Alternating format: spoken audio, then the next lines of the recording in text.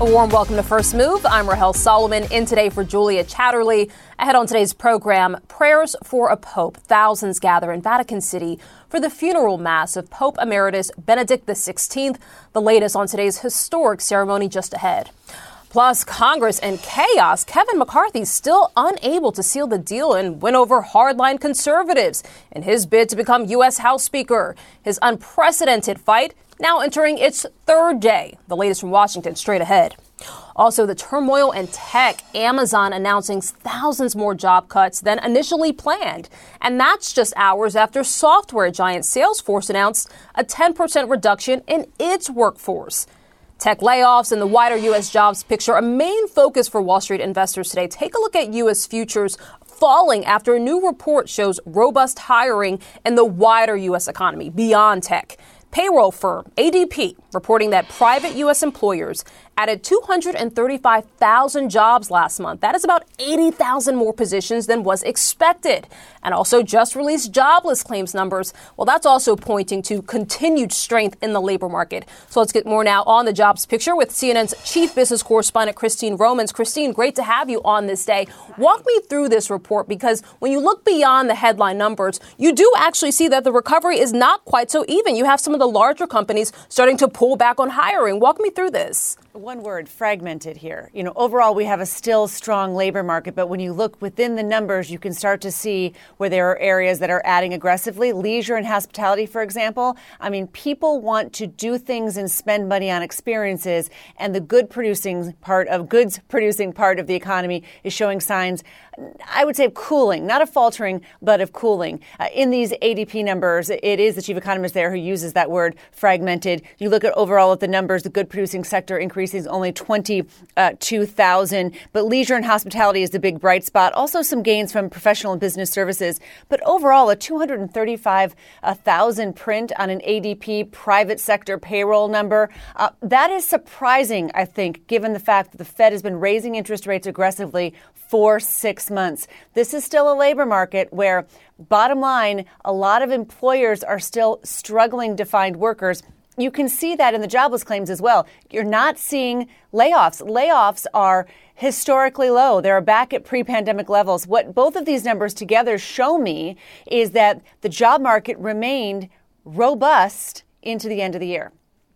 I think that is a really good way to describe it, Christine. I want to talk a bit about tech. Amazon making some news saying that it will be cutting 18,000 jobs. Neil Saunders, an analyst who covers the retail space, pointed out in a research note that actually since 2018, Amazon has added about 1 million jobs. And so I wonder, Christine, how much of this Amazon and tech beyond, how much of this is just sort of a correction from the overhiring, and how much of this is an actual belt tightening because of weakening consumer demand or weakening profits? What do you think?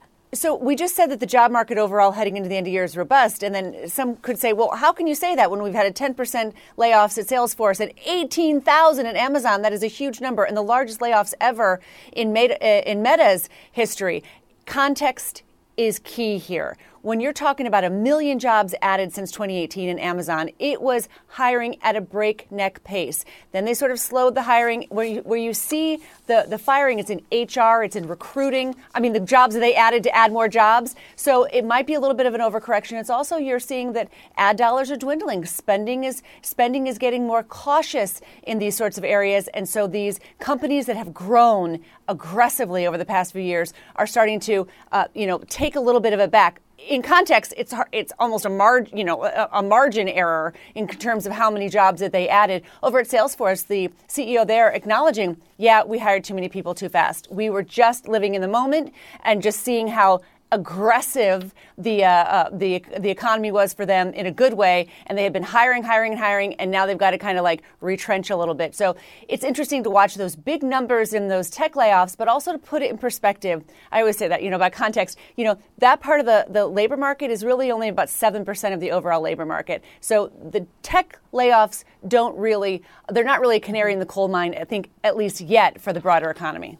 Yeah, it's a great point, Christine. Perspective and context matters, perhaps even more so when you have an economy that can sometimes be a bit confusing to truly appreciate and understand. Yeah. Christine Romans, great to have you. Thank you. You're welcome. And we're actually going to speak to Neela Richardson, the chief economist at ADP, a lot more about this report that's coming up later in the show. But now we want to turn to Washington and the battle to be the next Speaker of the House. Lawmakers set to reconvene in a few hours after Republican leader Kevin McCarthy failed 3 more times on Wednesday to secure enough votes to become Speaker. So far, if you've lost track, understandably, he has suffered defeat in 6 rounds of voting in 2 days. Lauren Fox has the details. Chaos on the House floor. Move that we adjourn after Congress adjourns for a second day without a speaker elected. We have one of our 3 branches of government offline right now. That is a very dangerous thing for our country, and it cannot continue much longer.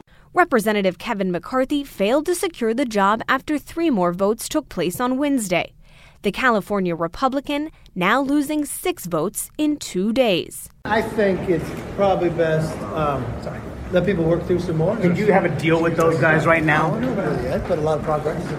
The failure to elect a speaker means members cannot be sworn in, leaving Congress paralyzed until the standoff is resolved. None of us has seen anything like this. Disrespect for the institution in a most cavalier, frivolous way.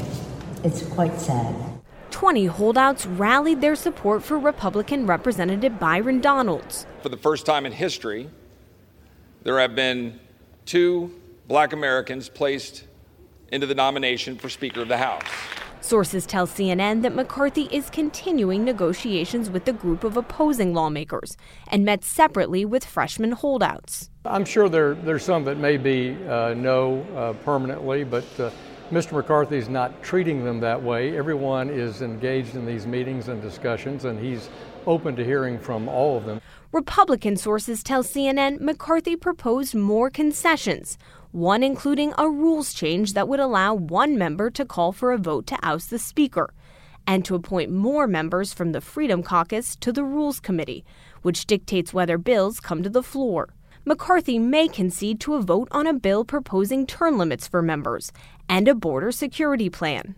Although even with all those concessions, Republican sources say McCarthy would still not have enough votes. Kevin McCarthy does not have 218 votes. Kevin McCarthy will not be Speaker. And you have 20. Kevin I asked you a very specific question. If by Friday when we you don't get have this right, 30, I will not, Sean. I will not withdraw. Our asks were not petty of Kevin McCarthy. They were not self-serving. We simply were asking for commitments on what the American people want to see.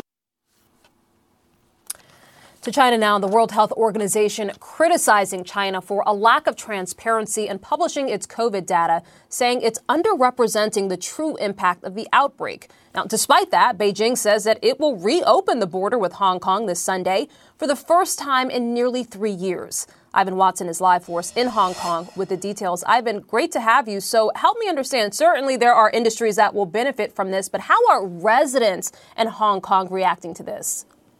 Well, I'm a resident here, and I'll give you one example. My daughter got sick this week with a cold, and I went to pharmacies looking for fever medicine, cold medicine, throat lozenges, and you can't find them. And the pharmacists told me they've all been bought up, purchased to treat the just massive numbers of people that are sick across the internal boundary between mainland China and Hong Kong. And this is a trend that we've seen kind of across the region, Macau and Taiwan as well. So that is one example there. Another is just the response of the Hong Kong government, which has desperately wanted to reopen the boundary for years with mainland China because the Hong Kong economy has been suffering in isolation for years amid the pandemic. But the decision to open the boundary on Sunday will be somewhat limited. There are going to be travel quotas, about 60,000 travelers a day going in each direction. And get this, the Hong Kong government says that the travelers from mainland China will need to get PCR tests, will need to get COVID tests, negative COVID tests, at least 48 hours, less than 48 hours before travel time. So those are kind of travel restrictions, the same kind of restrictions that the Chinese government has been very unhappy that a growing number of countries and governments around the world have been imposing. For example, the U.S. is also demanding pre-flight COVID tests, negative COVID tests from travelers coming from China. I believe we have a map that we could show to illustrate some of this. And the furthest extreme among the many countries that are imposing these new restrictions is Morocco, which is completely barring travel from mainland China, at least for the time being. Sweden and Germany have just joined on board. Thailand has announced it's not going to impose restrictions, and its health minister has said that Chinese tourists could help revive its economy, which relies heavily on tourism and has taken a beating. We've heard similar sentiments from the New Zealand government.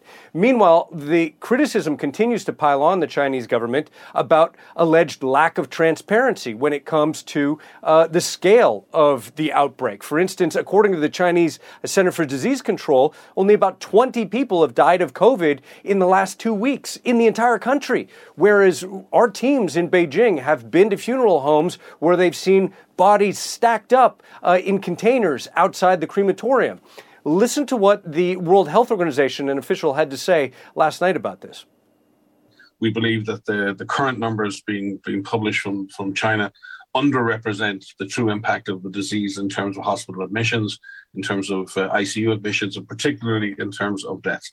And we would like to see more data on a more geographic basis across China, and we'll continue to endeavour, and we look forward to getting more information on that from our colleagues. And the Chinese government insists it has been cooperating with the World Health Organization. It has accused critics of trying to politicize the situation, and it also insists that the COVID situation in China right now is under control. Rahel? Okay. Ivan Watson, there is a lot there. Thank you. Continue to watch that space. Well, the human cost of Russia's war on Ukraine, of course, is beyond measure, but the economic price is becoming clearer. Ukraine's GDP contracted by over 30% last year, according to the government. And also, Russian state media says Vladimir Putin has dispatched a warship armed with advanced hypersonic missiles. President Putin claims that the missiles are harder to detect and will protect Russia from what he calls potential external threats. Scott McLean joins me from Kyiv. Scott, look, I mean, as devastating as those economic figures were, they're actually better than some of the forecasts, and yet we know the war is not even close to being over yet. Yes, certainly no signs of it ending, but you're right. Of course, it's not surprising, Rahel, that the Ukrainian economy is shrinking. What is surprising is that maybe that it didn't shrink by even more, because some economists were predicting that it would shrink by 40 or even 50%. So by that measure, 30% is not so bad. The Ministry of Economy here, which put out these numbers, says that the fact that Ukraine has been able to relatively effectively try to keep the power systems online and repair the damage done by missile strikes, that has certainly helped. And of course, the huge influx of foreign aid and foreign cash has obviously helped tremendously as well. Things perhaps are looking a little bit better on the battlefield for the Ukrainians as of late than they are in the marketplace, especially given that devastating strike on the Russian barracks, which took place New Year's Eve just after midnight, which has caused plenty of ripples inside of Russia. The head of the RT state television channel calling on those members of the military, the leadership, who allowed this many troops to be in the same place at once, essentially sitting ducks. She's calling on them to be named and to be punished specifically. The Russians are also running into trouble in the strategically important Donbas city of Bakhmut, which has been under siege for months now. The Ukrainians appear to be holding the line, despite the fact that they say that some 60% of the city is now destroyed.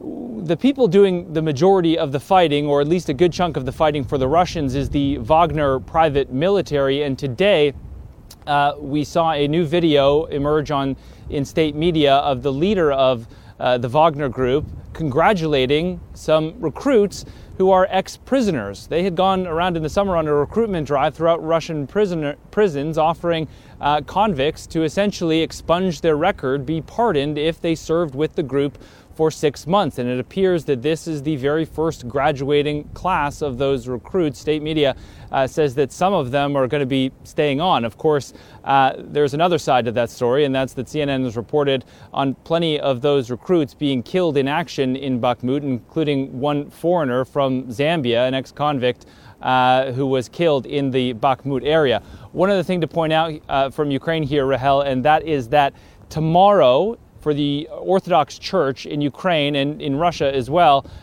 is Christmas Eve. And so the head of the Russian Orthodox Church is actually calling for there to be a 36-hour ceasefire to allow people to celebrate.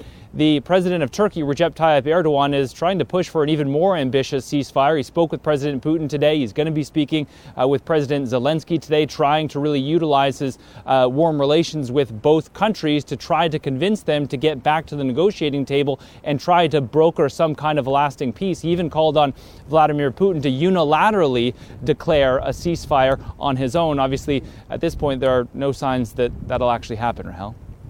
We will wait to see, as you pointed out, Orthodox Christians around the world celebrate tomorrow. Scott McLean, thank you. And Pope Emeritus Benedict XVI has been laid to rest in a service at St. Peter's Square in Vatican City.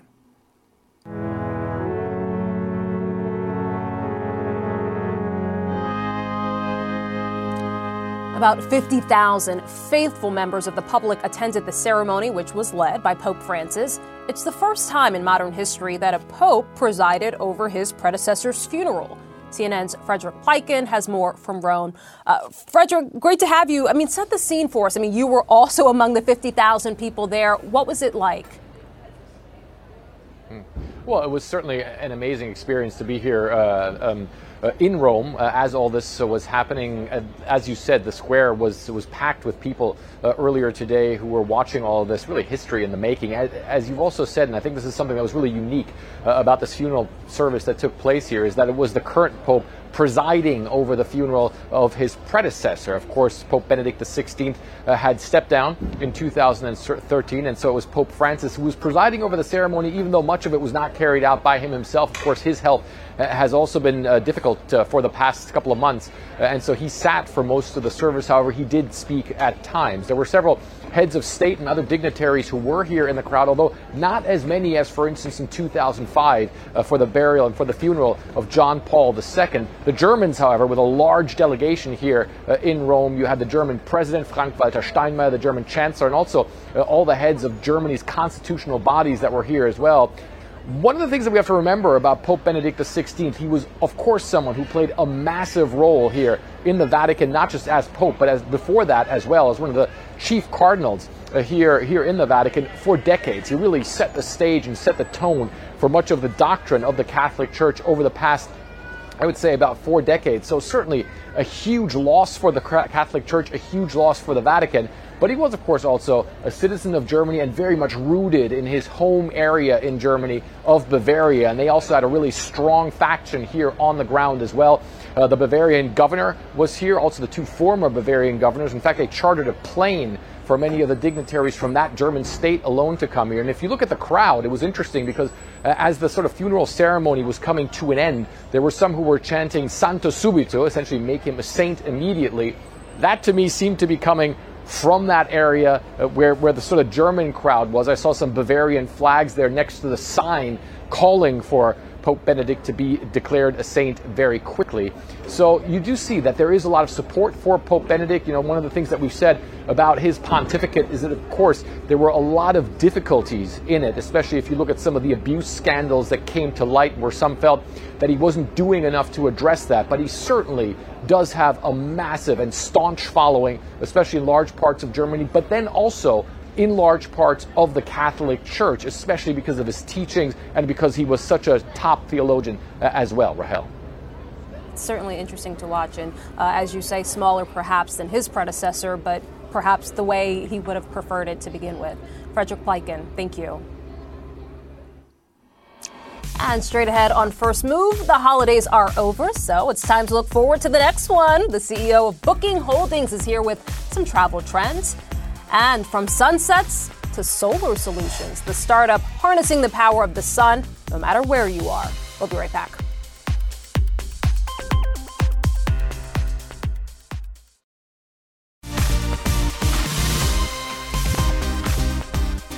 Welcome back. With the dawning of a new year and the pandemic seemingly slipping into the rearview mirror, travel companies are gearing up for what they call revenge travel. In other words, people taking vacations to make up for time lost under lockdowns. At Booking Holdings, third quarter earnings certainly reflected a travel surge, with revenue up 29% and net income soaring 117%. According to one research note, its larger businesses in China and Europe could give it an advantage over rivals, and that's despite economic headwinds. The firm, which uses stars like Idris Elba, who you're seeing here, to advertise, is focusing on its app. Its main brand says that the mobile app was used for 45% of its room bookings in the latest quarter. Booking's other brands include Priceline, Kayak, and RentalCars.com. Glenn Fogel is president and CEO and joins me now. Glenn, great to have you. Look, the Idris Elba ads certainly get my attention, but I want to start with China. I mean, it's such a huge story. The reopening, how significant is the reopening for Booking? Is it a significant tailwind or not so much? Help me understand that. Well, it's going to be interesting, and thanks for having me, but nobody knows yet how fast is the outbound business in China going to happen. Obviously, pre-pandemic, China outbound was a huge part of the international travel economy. And so we're all looking forward to it coming back. How quick? Uncertain right now, but certainly we did have a nice piece of business that we enjoyed pre-pandemic for outbound, and we're looking forward to regaining that as people begin to travel again out of China. So we'll watch to see how quickly that materializes. Glenn, talk to me a bit about revenge travel, because I think we're hearing it certainly from different parts of the travel industry. You hear from the airline CEOs. You've certainly heard it from different parts of the travel industry. Tell me a bit more about that, and when does that finally start to plateau? Well, without doubt, it definitely was the right term, because people have been locked up for 2.5 years and people wanted to travel. And we saw it when any type of restriction would drop in terms of travel, people would leap and immediately start booking. So we saw that. Now, the question of when is that going to cut down so much? Uncertain. I think people are really enjoying travel, and they know that they want to meet up with the friends that they haven't seen, the families that they missed, all the things that they planned to do and weren't able to do. I think we still have a lot of ramp left in that. In addition, people had a lot of savings during this time when people were unable to either purchase things because of supply chain problems or weren't able to travel. So they built up their savings. Now they want to spend those savings, and we're looking forward to help make those spend in our area. But we know not everyone has unlimited savings, right? We are starting to see in the data, people are starting to draw down on savings. They're starting to use their credit cards. Are you seeing any signs of weakness? Maybe people are still traveling, but are you seeing maybe people are shortening their travel? Any signs of weakness from what you can see? No, it's interesting. We talked about that on our third earnings call, where we talked about we hadn't seen people yet begun to either cut back in terms of the number of nights for their holidays or cutting back perhaps in the star level of hotels. We really had not seen that yet. Obviously, that is something historically you do see in any type of downturn in an economy where people say, I'm still going to travel, but maybe I won't do it in this quite extent I would have done it. Maybe I won't go to the fancy hotel. I'll go to something a little moderately priced. We hadn't seen that yet when we did our call. And we'll see what happens in the future. We don't know what's going to happen with the global economies, but I do know that people are still enjoying something that they missed out for so long. Well, who's enjoying it most? What are you seeing in your data? Who's traveling the most? What age group? What demographic? What can you tell us about that?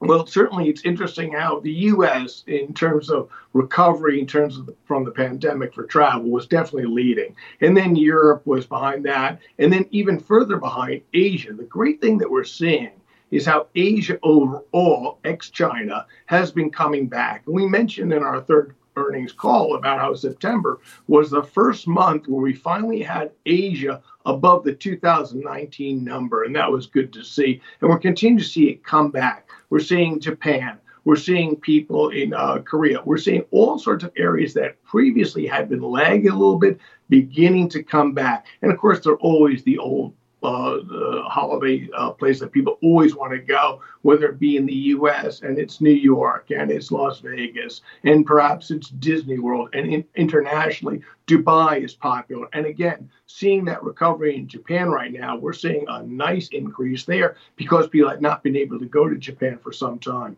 Interesting. And I also want to quickly touch on Open Table because Bookings also opens Open Table. For those who are not familiar, that's a platform where you essentially make restaurant reservations. Continued signs of strength there, or are you starting to see people cut back on going out, for example? No, actually, and that's another interesting area where it's not only revenge travel, it's revenge dining, where, again, people who had not been able to go to restaurants have been restricted. And then once they could go, they were going. And we really are seeing that as a functional change where previously people were willing just to go to a restaurant, just show up. Now much more so because it's so crowded in so many restaurants, people know they have to book ahead. They need to get a reservation. And Open Table is a great place for somebody to go get that reservation. So we're very pleased with what we're seeing happening there. Look, I think it's fascinating to watch post-pandemic, just the consumer trends. I mean, I think it speaks to how damaging being locked up in the house for all of those months really was, just in terms of our patterns and our routines. So good to see that people are still out spending. We'll see how long it holds up. Glenn Fogel, he is the president and CEO of Booking Holdings. Great to have you. Thank you. Thank you. Well, coming up, jobs jolt. A weak Wall Street open on tap after a red-hot read on U.S. employment. We will speak to the chief economist of ADP. That's the company that compiled today's market-moving report. Just ahead. Welcome back to First Move. Still a whole lot to get to this hour, including solar solutions, how a Ukrainian startup hopes to bring affordable energy to the war-torn country and beyond. But first, Wall Street bulls needing a bit of a power boost themselves in early trading. Stocks are falling after new data points to continued strength in the U.S. jobs market. Payroll firm ADP reporting that private sector employers added 235,000 jobs last month. That was way above estimates. Now, all of this highlights the tough job ahead for the U.S. Federal Reserve. Fed minutes released Wednesday show that not one central banker, not one, sees inflation falling fast enough to merit interest rate cuts this year. Strong jobs numbers will further complicate the Fed's fight to control inflation. Neela Richardson joins me now. She is the chief economist at ADP. Neela, great to see you and great to have your insights on days like this. Walk me through this report. We talked about it a bit earlier with Christine Romans, but it doesn't appear to be an even recovery. You are starting to see maybe perhaps some of the larger industries pull back. Walk me through what you saw. Absolutely. First, it's really important to note that this data that we presented today is based on ADP's million clients. We represent 26 million workers, pay 1 in 6 workers here in the United States. So it's a very comprehensive look into what private establishments and firms are actually doing with their hiring. What we saw is a very healthy number of 235,000 jobs created. But as you note, that number was not in lockstep across industries or even across establishment sizes, with larger organizations notably pulling back on their hiring. Headcount was down in terms of new jobs by 151,000 for establishments that had more than 500 workers. So we're seeing strength in that small and medium enterprise segment, but we're seeing softness and weakness in larger firms that hired more aggressively over the past year. And anecdotally, maybe that's confirmed by the headlines that we see and will report every day. You hear about the Amazons, you hear about the Salesforces. Neela, what about wages? I saw a figure in terms of annual wages that really got my attention. Right. Well, wages should be getting everyone's attention. It's the only thing workers have at their disposal to combat inflation. The issue is that wages are still not keeping up. But what we're seeing is that wage growth has been really, really strong over the last year in 2022, but we're finally starting to see a deceleration. So wage growth as measured by ADP was down to 7% year on year. That's based on 10 million workers for the month. We saw that number come down from about 7.6% in November. Yes, that's progress, but not nearly enough. When we were looking at wage growth before the pandemic, it was around 3%. So we're still more than double what has been the normal pace of wages. And that, unfortunately, is still not keeping up with that headline inflation number that the Fed is working so hard to bring down. All right. It's certainly a figure that will raise some eyebrows at the Fed. Neela, I also want to ask, are you seeing any signs of softening, broadening beyond just the interest rate sensitive industries? We talk about the tech sector so much, but also housing, right? I mean, we have seen the impact of the Fed's fight on housing, but are you seeing any softness broadening in the labor market? Right. So we are seeing some softness in those interest-sensitive sectors like financial services. Those numbers were down for the month, 12,000 jobs. A lot of that softness is tied to the housing market, tied to the fact that interest rates rose sharply and people kind of pulled back. Home buyers pulled back. Also, the low amount of housing inventory is affecting home buyers right now. So you see that play out. We've seen some, not in this report, but we have seen construction reflect that softness, and certainly manufacturing reflect the softness in interest rates. So yeah, this is a fragmented market, as we mentioned earlier. Housing is one of those industries we watch because it tends to lead the economy into and out of recession. So that softness is an important signal. And Neela, I'm going to ask you a tough question, but I'm confident you can answer it. If you had to describe this labor market today here in the U.S. in one word, how would you do it? Can I do three? I'll give you three. Okay. Okay. I would call it tight but fragile. You're seeing not a consistent strength across the labor market. You see areas of fragility. Overall, the jobs market is tight, but it can't be taken for granted. And so it's really going to be an important policy watch point to make sure that rates are tight enough that we don't see wages outrun the pace that is comfortable for inflation to come down, but we still achieve some sort of soft landing for workers. And I think now with ADP out of the way, all eyes turn to tomorrow's all-important U.S. jobs report. What are you expecting? Because we got ADP, which, as we said, was stronger than expected. Looking ahead to tomorrow, I mean, Goldman Sachs pointed out in a note earlier this week that ADP job growth has underperformed the BLS by about 55,000 on average over the last three reports. So if you look at expectations and you add 55,000 to that, Neela, we're talking about perhaps 290,000 jobs being added. I mean, what are you expecting? I'm not expecting that the ADP numbers we released today is a forecast of BLS. They're different samples. They ask different questions. This is real data from ADP based on actual number of headcount that our client firms have. The BLS numbers are based on a survey. So we can't expect that one number alone is a forecast of the other, even though they appear in very close together in the same week. But if you add up all the jobs data, if you look at jobless claims that came out this morning, very low, lowest in September. If you look at the JOLTS data, job openings still strong, even as the economy is slowing.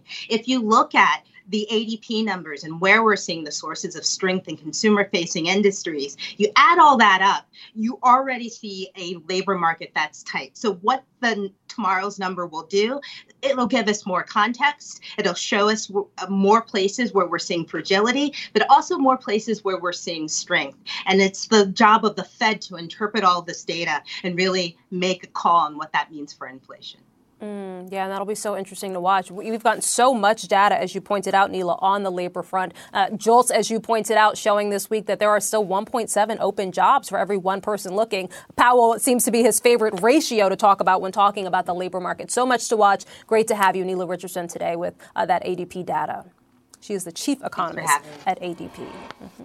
And still to come, with energy prices uncomfortably high in Europe, I chat with the CEO of a startup working to make solar power more accessible, one balcony at a time. We'll be right back.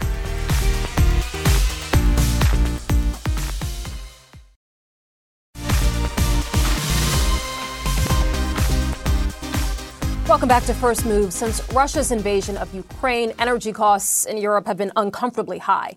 My next guest has been working to ease the burden. We Do Solar, a startup founded by Ukrainian entrepreneur Karolina Atspodina, allows customers to install solar panel kits on their balconies.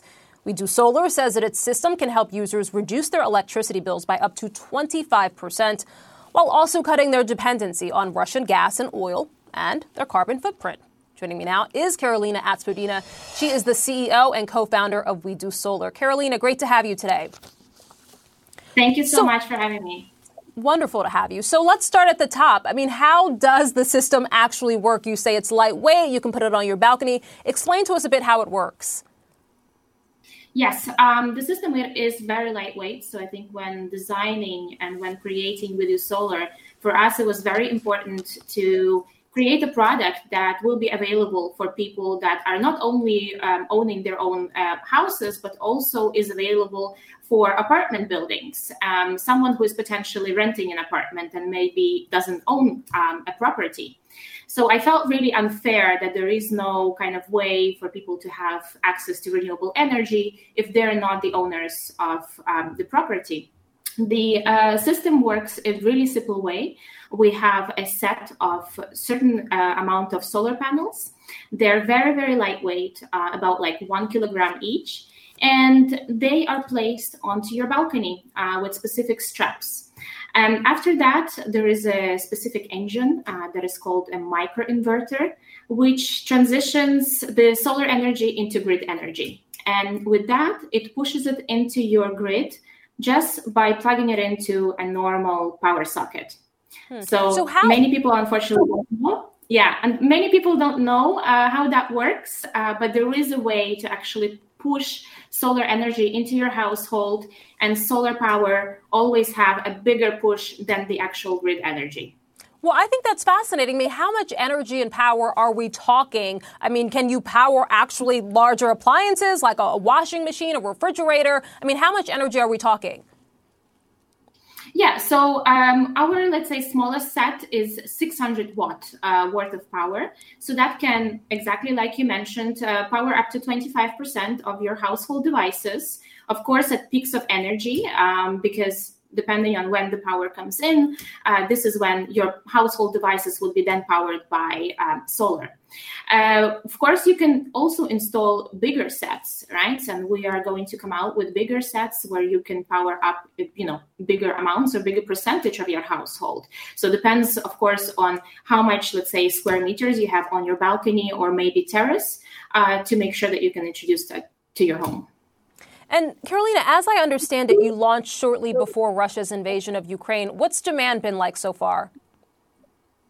Yes, it definitely has been a coincidence with our launch. As I am Ukrainian, it has been a pretty tough time because obviously I have family there as well. And we were basically launching pretty much at the same time as the war has occurred. From the start of the war, I think within a week or two, people have realized that the energy prices are going to go up, and they have started to go up. I think the governments have finally understood that they need to be independent and they need to focus on renewable energy and integration of renewable energy into their households. And definitely 70%, like we saw an increase in sales of our product. So help me understand, I mean, how many countries are we talking? How many customers? Help me sort of quantify what demand has been like in what's been a relatively short period of time. Yeah, it has been a pretty short period of time. So when we launched first in Germany only, because this is where our startup is sitting right now. And right now we're live in 24 countries across Europe. I see. Any challenges to being in 24 countries? I mean, that's quite impressive in less than a year. Any challenges in terms of regulations? I mean, is it pretty uniform across these countries, or are there some challenges in terms of meeting the demand in different countries? There are definitely some countries still, like Hungary, for example, where solar sets like this are still not allowed, and so certain regulations are still not there. However, most of the countries do have regulations in place for a smaller amount of self-installation solar. So that would be 600 watt. And some countries are actually going up in higher capacities, like 800 or 1,200 watt that you can install by yourself. So with that said, I do see that within the future, evolving within solar, these capacities will be only growing. And speaking of only growing, I mean, I understand that at some point you would like to expand into Ukraine. Help me understand. I know you said you've been in contact with the Ukrainian government, but that your products need the grid. What's your hope in terms of when you'll be able to expand in your home country? Hopefully as soon as possible, not because of the expansion, but because simply the situation that people are under right now. So we do hope that the war will be over very soon, and hopefully this year. We do need the grid, that is correct. At the moment, people are more in the survival mode, and they need different sources of energy to keep them, let's say, alive and, keep the electricity on. For us, our product would come in place only when the cities are being rebuilt, and we can then introduce it to the new buildings as an alternative source. Energy source, yeah. An energy source that is clearly needed right now in Ukraine. Carolina Atspodina, great to have you. Thank you. She is the CEO and co-founder of We Do Solar. And still to come, a new allegation from Prince Harry about his brother in his latest book. What he's saying after the break. Welcome back to First Move, and one last check on the markets. U.S. stocks falling in early trading after a new report showed private employers added more than 230,000 jobs last month. That was way above estimates. You can see the Dow's off 1.2%, the Nasdaq, the worst among them, off about 1.4%, and the S&P off 1.1%, let's call it. And tomorrow, the government releases its all-encompassing jobs report on Friday. Today's data, though, suggesting that Friday's number could come in strong as well. Not good news for the inflation-fighting Fed, but definitely good news for American workers. And stocks in the news today include Bed Bath & Beyond. Take a look. Shares are off a whopping 22%. Shares sitting at about $1.90 a share right now. The large U.S. retailer warning that it may be forced to file for bankruptcy as its financial position worsens. Its shares off by more than 20%, as I said, closer to 22%. Also, shares of cryptocurrency bank Silvergate Capital, they're tumbling too. Look at that, off about 45%. The company reporting a sharp drop in crypto deposits after the collapse of FTX. The rift between Prince Harry and the rest of the British royal family appears to be growing deeper. The prince is accusing his brother, Prince William, of course, of physically assaulting him back in 2019. That's according to The Guardian newspaper, which says it's seen an advance copy of Prince Harry's much-anticipated new book, Spare. The paper says Harry writes that William knocked him to the floor during an argument over Harry's wife, Meghan. Prince Harry sat down with Good Morning America co-anchor Michael Strahan to discuss the new book. Take a listen to what he said. There's a quote in this book where you refer to your brother as your beloved brother and arch nemesis. Strong words. What did you mean by that? There has always been this competition between us, weirdly. I think it really plays into, or is played by, the heir spare.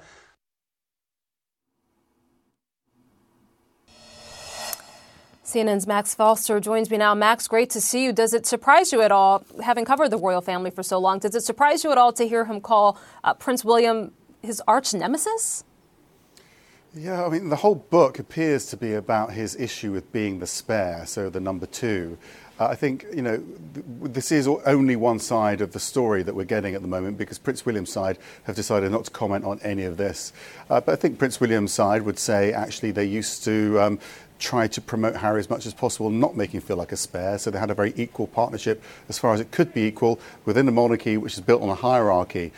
He's got an issue, Harry, with the system, effectively, which is that there are people more senior in the pecking order to him, and he didn't like playing second fiddle. And then you've got the more sort of salacious detail that's coming out in this sort of blitz of publicity around the book. You were talking there about the fight, which is making all the headlines here. William effectively pushing Harry to the ground and injuring him, being seen as, using violence against his brother after a big argument when he's being very critical of Meghan. So I think there's a lot of sort of salacious interest here. But the bigger issue which is coming out of this is that Harry just doesn't believe that he should have been made to feel second best throughout his whole life. Well, I mean, sibling dynamics are complicated, to say the least. Max, can I circle back to those salacious allegations, the ones making the most headlines, as you pointed out? I mean, fights among brothers or siblings in general aren't so uncommon. Any greater sense of how serious these allegations were in terms of the altercation or the physical nature of it all? I think, Harry talks a bit about that and how he I don't think it's particularly scarred him. He's using it as an illustration of the sort of issue that he had, trying to find examples of exactly why he was so frustrated. He actually concedes in there that William was trying to help him. Harry saying, well, this isn't helping me. So there's that brotherly contest. I don't think it's unusual for brothers to fight, as you say. It's not unusual for brothers to have competition either. I think there'll be a huge amount of frustration within the family that these very private moments, and they're deliberately private. William went round to Harry's house. He was there on his own. They're all being blown out into the public. And, we're not getting William's side to any of this. And I think that's simply because if he did start giving his narrative, then it would just continue and it would keep blowing up. And I think they've just decided they're not going to comment to allow this all to blow over at some point if there isn't any more sort of content to come out around it. I mean, it's an interesting point, Max. I mean, I wonder when it will blow over at some point, because it seems to be the story that just continues to, have new headlines. Max Foster, great to have you. Thank you. Thanks, Rahel. And finally, another honor for football legend Pelé. A day after he was laid to rest, Rio de Janeiro has renamed the avenue in front of the city's Maracana Stadium as King Pelé Avenue. Now, initially, it was to be called Pelé Avenue, but a Twitter poll found nearly 90% of those who voted wanted King in the street name. The three-time World Cup winner died last week after a battle with colon cancer. And let's take a quick look at the markets, if we might. As we said, they've been lower pretty much all morning after we got that strong ADP data. You can see right across the board. And that is it for the show. I'm Rahel Solomon. Connect the World is coming up next.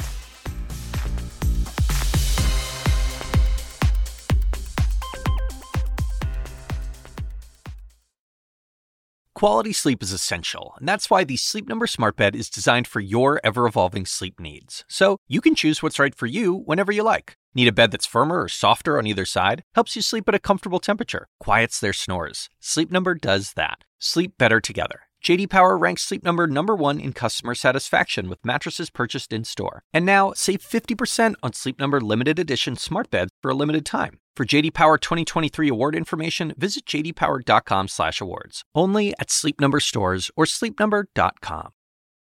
Now streaming exclusively on Max, a new CNN flash doc about the album that has Nashville talking, Call Me Country. Beyoncé and Nashville's Renaissance. Watch it at max.com/callmecountry. Max subscription required.